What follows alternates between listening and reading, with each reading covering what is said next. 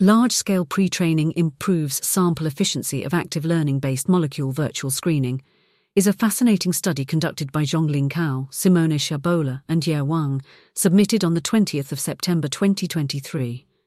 The research delves into the performance of a pre-trained transformer-based language model and graph neural network in active learning for molecule virtual screening. The key takeaway: the best pre-trained models can identify promising compounds with only a fraction of the whole library being virtually screened.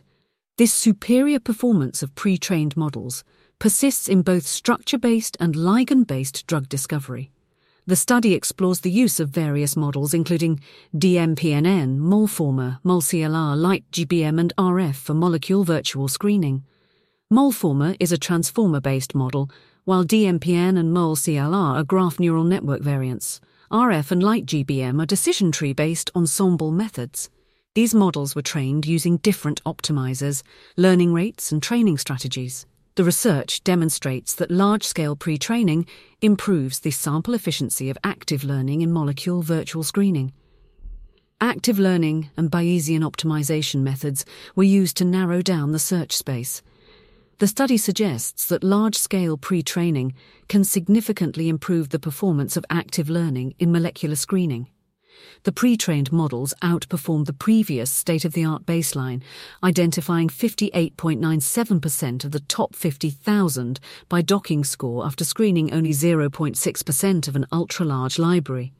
The Molformer model with greedy acquisition method showed the highest retrieval rate in the Enamin 50K dataset, while in the Enamin HDS dataset, the Molformer model with UCB acquisition method showed the highest retrieval rate.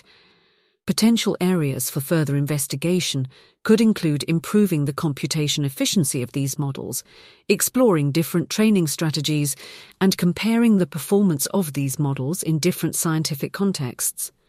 From an engineering perspective, the paper demonstrates practical solutions for improving the efficiency of molecule virtual screening. The use of large-scale pre-training and active learning methods, as well as the comparison of different models and acquisition methods, provide valuable insights for improving the performance of these systems. However, the paper could have explored more on the computational efficiency of these models.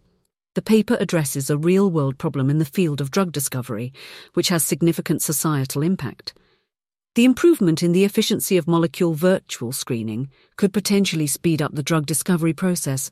However, the paper does not directly address broader societal issues or impacts outside of this specific scientific context.